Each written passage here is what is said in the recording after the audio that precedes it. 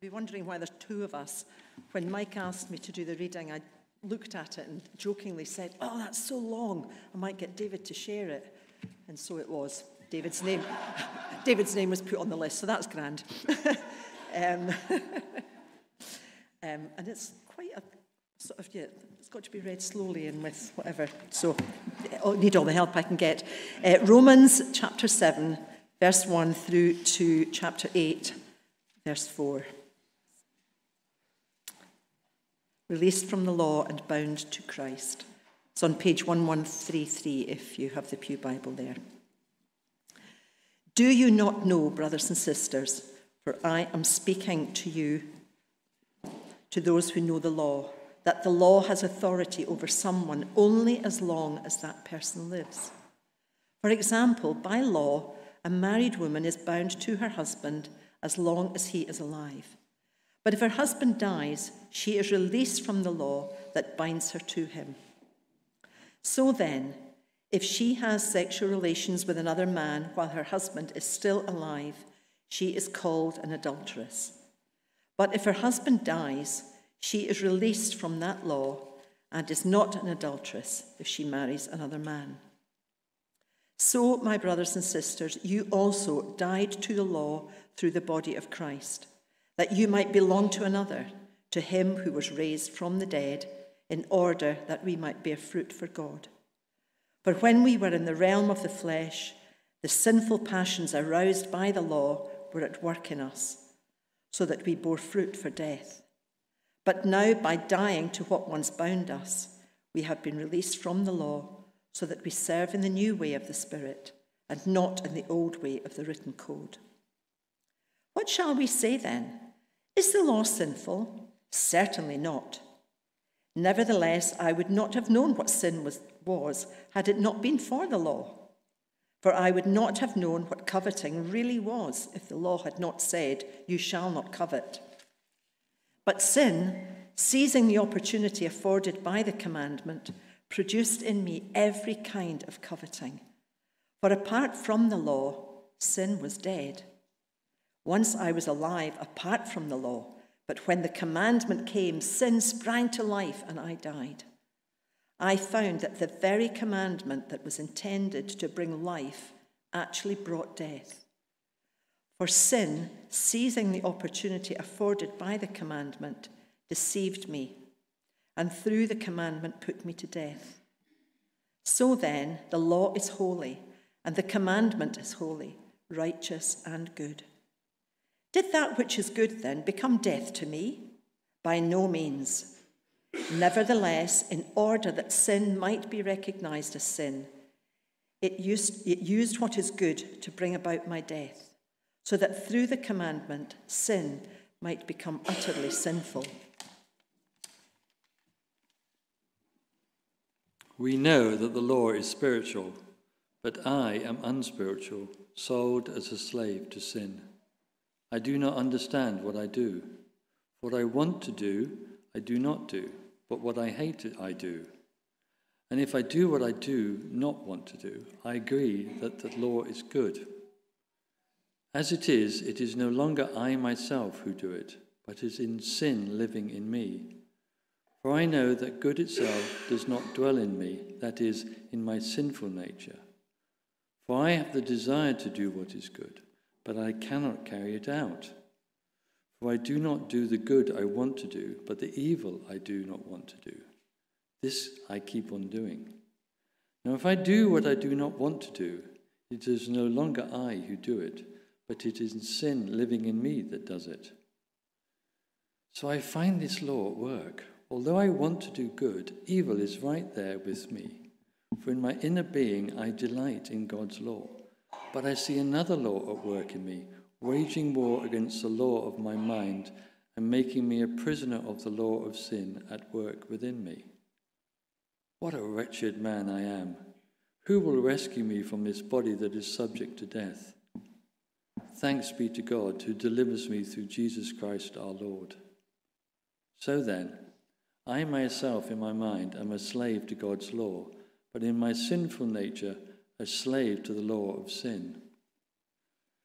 Therefore, there is now no condemnation for those who are in Christ Jesus, because through Christ Jesus, the law of the Spirit who gives life has set you free from the law of sin and death. For what the law was powerless to do because it was weakened by the flesh, God did by sending his own Son in the likeness of sinful flesh to be a sin offering. And so he condemns sin in the flesh, in order that the righteous requirement of the law might be fully met in us, who do not live according to the flesh, but according to the Spirit. Praise be to God.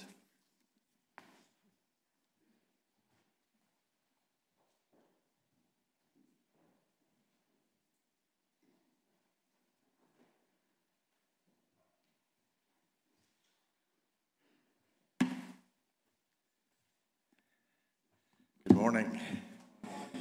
I'd just like to add my welcome to you all, and thanks to the worship band for leading us, and also to David and Barbara for reading that long passage. This morning we are, after a little break last week, we are going to continue our exploration of this wonderful letter, the letter to the Romans. A letter which surely lays claim to be perhaps the greatest letter ever written in history. Certainly the one which has had the greatest influence in the history of this world. It's a letter which has been studied like no other, preached on more than any other, and it has almost certainly affected the lives of more people throughout history than any other. And so we're going to continue this morning examining this passage we have in the letter that I hesitate to call it a chapter, because letters don't have chapters, do they? But I may have to use that word occasionally. This letter appears to have been written around about 56, 57 AD when Paul was in Corinth. And it would appear that a disciple called Phoebe, who lived in a town near to Corinth called Cenchrea, was tasked with the job of taking this letter to the Roman church. And as we've moved through the first part of this letter, we've seen Paul's well-constructed arguments as he presents the truth of the gospel to the Roman church. A church which consisted almost certainly of a very diverse and multinational congregation, perhaps similar to our own church. There certainly was a healthy mixture of Jews and Gentiles. And we see that in the way that Paul so skillfully presents the message in a way which encompasses those who were living previously under the law and those who weren't. And as we've worked our way through this letter, we've seen some key verses. And I just want to look at them with you before we start in what we're doing today. And so in chapter 1, we read that in the gospel that Paul is presenting in this letter to the church in Rome, the righteousness of God is revealed. This is essential, and it's critical, and it's right at the very beginning of the letter. God's righteousness is revealed. And it's a righteousness that is by faith from first to last. When we come to the second chapter, we read that God does not show favoritism. All who sin apart from the law will perish apart from the law, and all who sin under the law will be judged by the law. In the third chapter, it's even more encompassing. All have sinned. That's a profound statement. All have sinned and all have fallen short of the glory of God. But then he goes on to say, all are justified freely by his grace through the redemption that is in Christ Jesus. In chapter 4,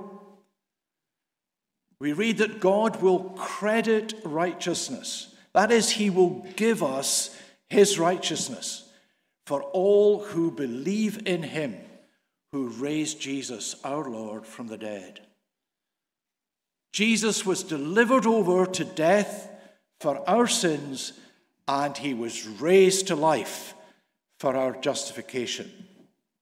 Then in chapter 5, we read, if we were reconciled to God through the death of his Son, how much more, having been reconciled, shall we be saved through his life?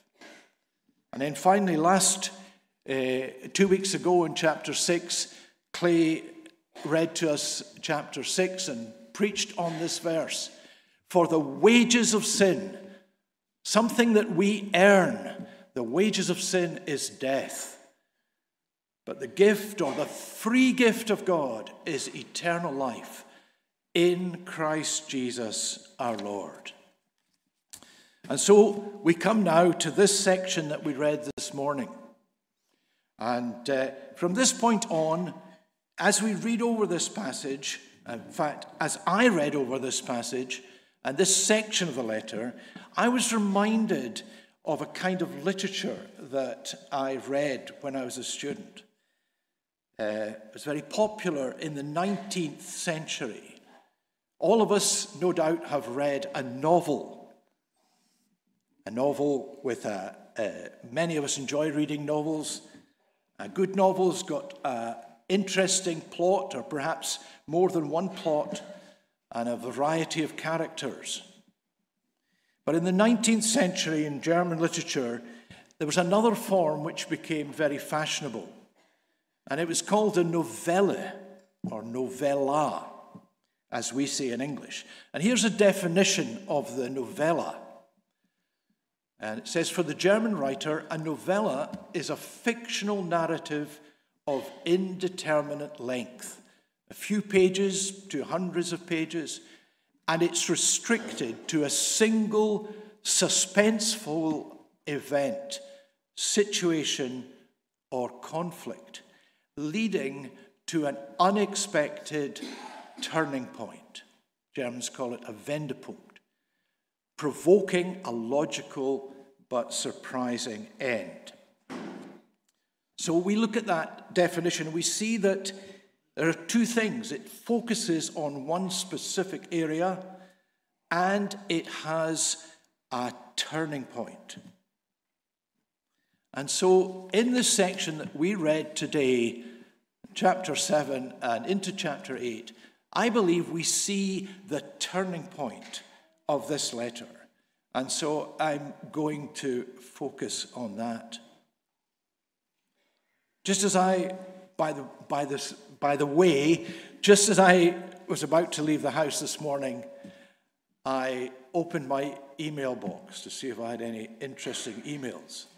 The very first email I read was, "This is a turning point." And I thought, well, that is significant. Anyway, Steve gave us, when he was preaching a few weeks ago, a very memorable phrase taken from the Titanic film, where it said, "He saved me from everything that I could be saved from." What an amazing statement. And then a few weeks later, David gave us a phrase to remember. That wonderful statement, "How much more?" He died for our sins. How much more shall we receive through his resurrection life? And so perhaps our key question this morning is, have I reached the turning point? Paul, as we have noticed already, as he writes this letter, he makes use of contexts and situations that the readers would be familiar with. And we've noticed that as we've read through the letter. He refers to the law courts, the slave market, and the temple. Here at the beginning of this passage that we read, he makes use of another very familiar aspect of life as he tries to help them to understand something which is central to the good news. Here he draws from their understanding of marriage and the commitment that that entails. We've probably noticed as we've read through particularly chapter 6 and today reading through chapter 7 that Paul has a lot to say about death as he leads up to this and in this passage. In fact, in the whole letter to the Roman church, death is mentioned 65 times, which is quite astounding. And it shows the place and importance in understanding that Paul has to say to the Roman church as he appreciates that this is a difficult concept that we need to get to grips with. In the last two times that we've been going through the Romans with Clay and with Abby, I think it was, there was a great emphasis on life. And so there should be life in Christ. But I want to focus on death because I believe that we need to understand what this means as we come to a place of life. So here he gives us this example of marriage. He starts this passage that Barbara read to us with a little bit in parenthesis. He says, I am speaking to those who know the law. In other words, he was addressing this primarily to the Jews. But I'm sure that the other members of the church would fully understand the implication of what he was saying. And all of us here understand the law too. And we understand exactly what Paul is saying here. In a nutshell, he's saying it's a bit like being married to the law. The law is your husband. And as with a normal marriage, the only acceptable way to get free from your husband is through death. That is, either he dies or you die. Either way, the legal commitment ceases at the death of either spouse. Now, the bad news is that the law, which is constantly reminding us of our sin and our failures, just like a nagging husband or a nagging wife, that law is not going to die. And so what's the good news? The good news, Paul says, is the only way to come into the blessings and the freedom of the free gift of life, which Abby and Clay told us about, is for us to die. You might say that doesn't sound too much like good news. I'm sure that the original recipients of this letter were also struggling with this statement. I sometimes imagine what it would have been like for poor old Phoebe. She was probably tasked with the job of reading this letter to the church. And I imagine how she went about it.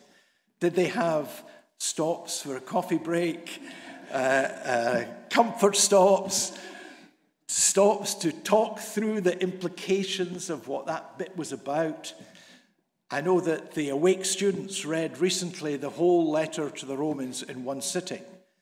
And it took them, 2 hours, 1 hour? Can't remember. But I wonder how much of it they actually were able to digest in one straight reading.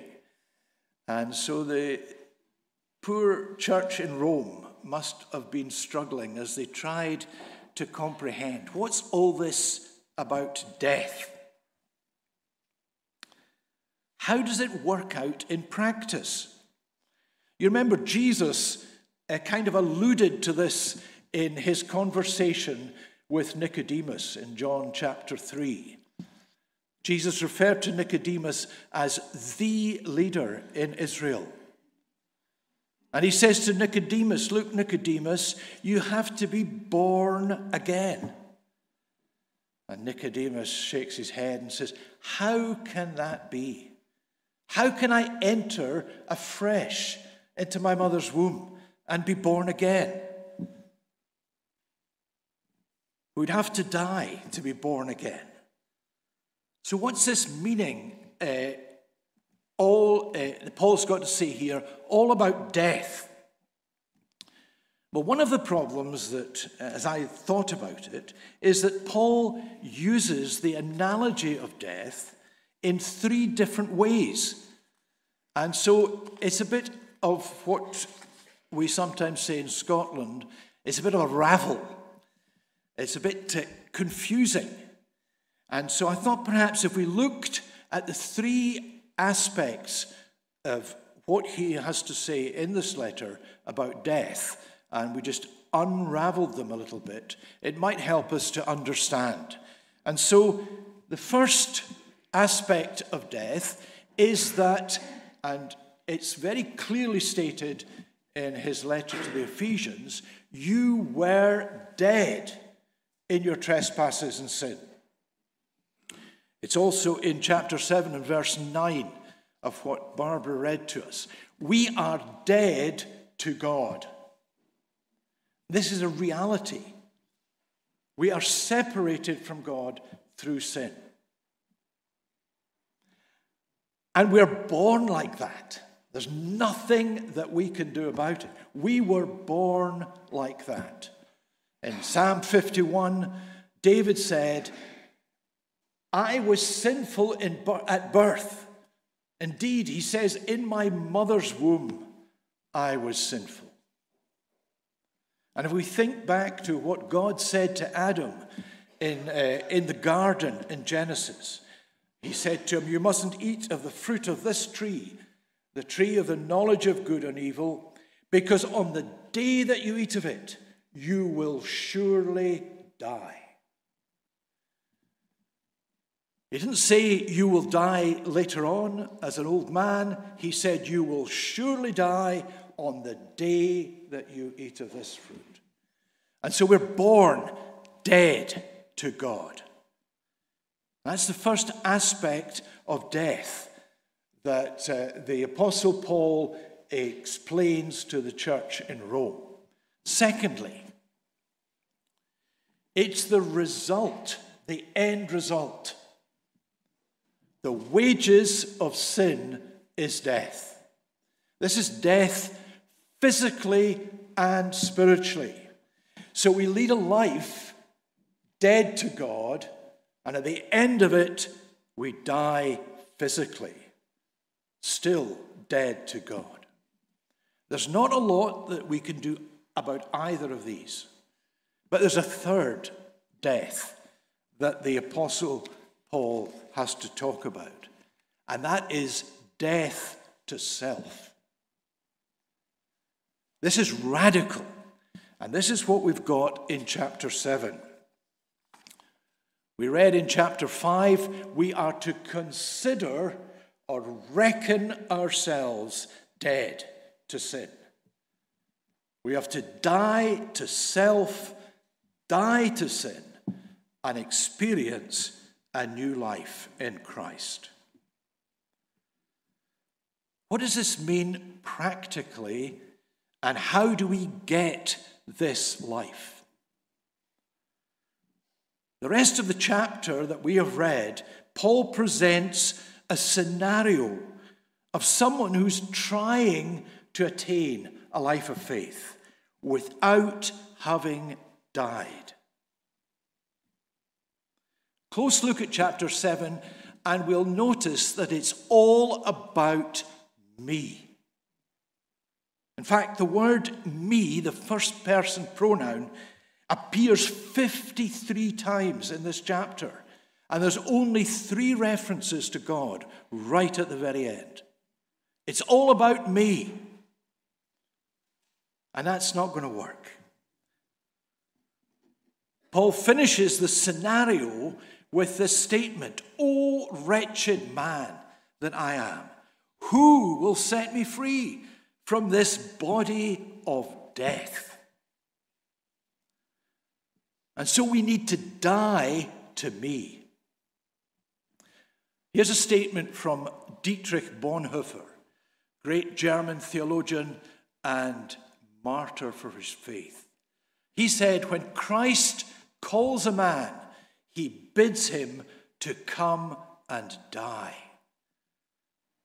It may be a death like that of the first disciples who had to leave home and work and follow him. Or it may be a death like Luther's, who had to leave the monastery and go out into the world. But it's the same death every time. Death in Jesus Christ.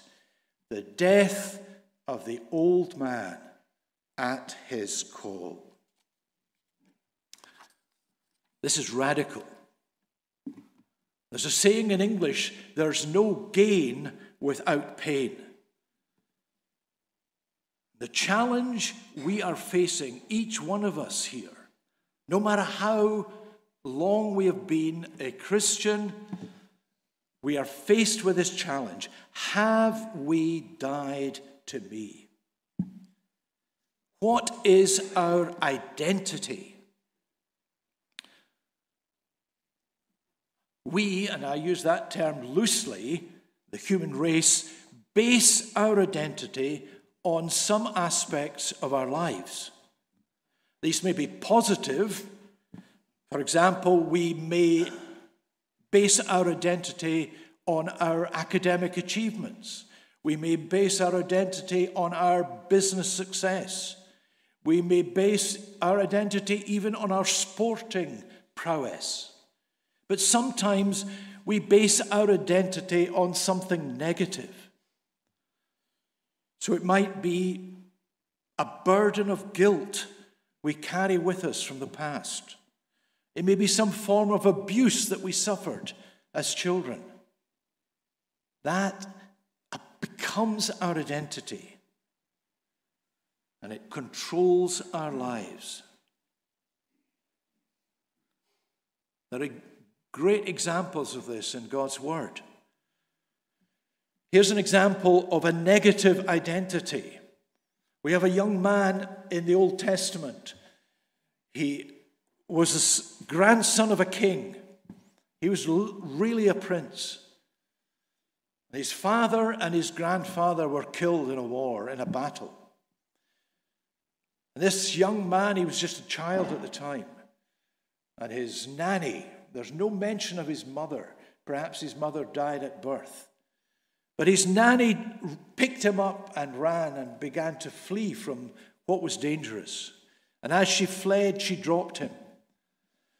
And probably he broke his legs, one leg or both, and he became a cripple. But as he grew up, he became a cripple not only physically, but emotionally. And we read the story where King David wants to show kindness to this young man. And he sends a servant to go and get him.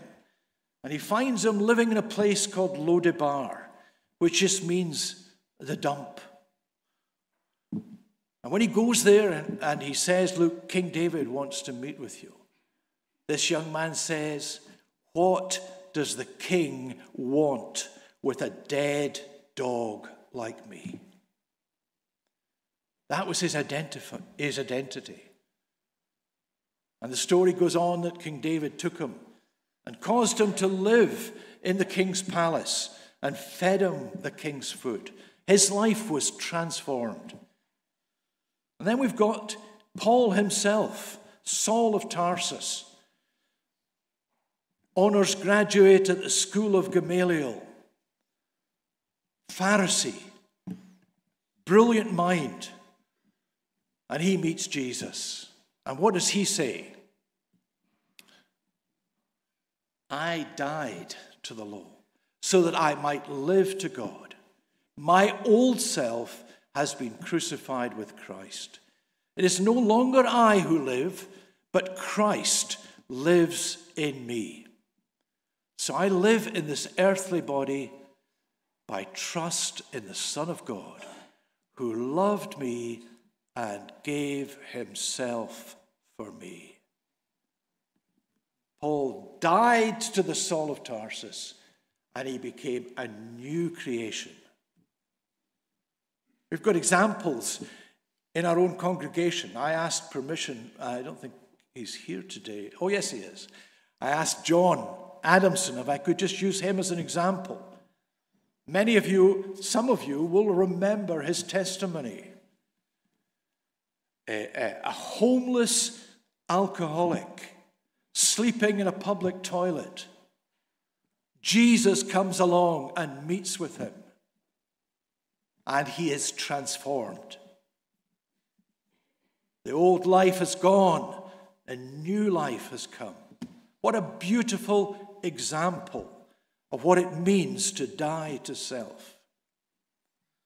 Just last week, my eldest granddaughter was telling me she'd been at a church service in Oxford last weekend, I think it was, conducted by N.T. Wright.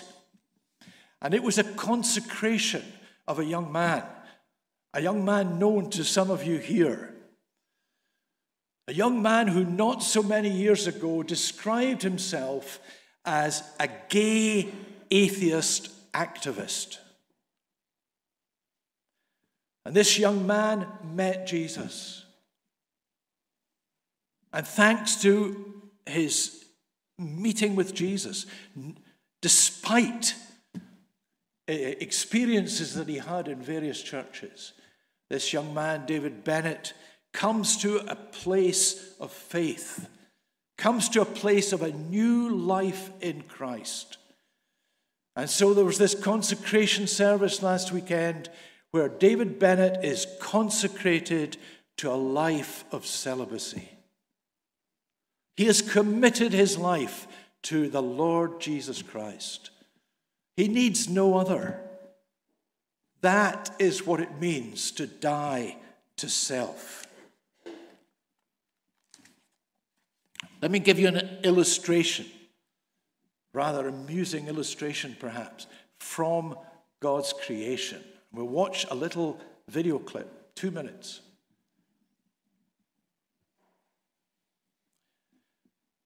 There's a caterpillar, and we're a bit like caterpillars. We're born, we're earthbound. These caterpillars are not quite sure where they're going. We're like that. When we're born, we don't know where we're going. And so we go with the flow. We follow one another. Doesn't matter what culture we come from. It doesn't matter what society we belong to. But we'll just go with the flow. And so we seem to be going in the right direction. We're going straight forward, following one another, not asking any questions. We're just living, earthbound. And then we meet up with other groups that are kind of going in the same direction. But they want to join us. So there's a bit of a problem here, but we don't kind of give way easily, but we do eventually, and we keep on earthbound and following one another. We all follow one another, don't we? But then things take a funny turn, and we don't seem to be going in a straight line anymore. Perhaps we're going round in circles. But let's keep going. Perhaps we'll get there sometime. So things get a bit mixed up, and we start to just all bunch together. And we end up in a heap. And that is us. We don't know where we're going. We're not going anywhere anymore. That's a bit like life. But the good news is that that is not the end. And that's not the end for those poor caterpillars. Because those caterpillars do an amazing thing. They create a little cage for themselves and they crawl into it. It's called a chrysalis. And in that place, they start to self-destruct. They actually start to eat their own bodies. And it becomes a kind of mushy soup. And you think, it's as near to death as you can possibly be. But then there's this amazing transformation. And out of that mushy soup, there emerges this amazing butterfly. And this butterfly is no longer earthbound, it can fly. And I just want to say that this is a great illustration of what it means to die to self and to live in Christ Jesus. This, my friend, is the turning point in our lives. And Paul almost uses the terminology that we have just used later on in this letter to the Romans. In chapter 12, he talks about presenting our bodies as a living sacrifice. And he says there, don't be conformed to this world. Don't be like the caterpillars, all following each other. Don't be conformed. Be transformed. And that word transformed there is literally metamorphosed. Be metamorphosed by the renewing of your mind, by dying to self, that you might live in Christ Jesus. Do you think that butterfly ever looked back and thought, well, my identity really is a caterpillar? I don't think so. There's a new life, friends, but we've got to die to the old one. Old things have passed away. All things have become new. And so as we read this passage, we come to the turning point. We come to the Wendepunkt. Paul asks this question, who can deliver me? And then we read, there is now therefore no condemnation to those who are in Christ Jesus. For the law of the Spirit of life in Christ Jesus has set me free from the law of sin and of death. There's a lot of references there to the word law, but it's not the law as we understand it earlier in the book. It's probably better even being translated as the principle of the Spirit of life in Christ Jesus has set me free from the principle of sin and death. What's your identity? What is your identity today? Are you still trying to identify with the old person? Or have you reached a point where you say, it's not going to work? Oh, wretched man, wretched woman that I am, who can deliver me? I need to die to that old self. And I need to live. I need to fly in Christ. Let's have a moment of silence and I'll just pray.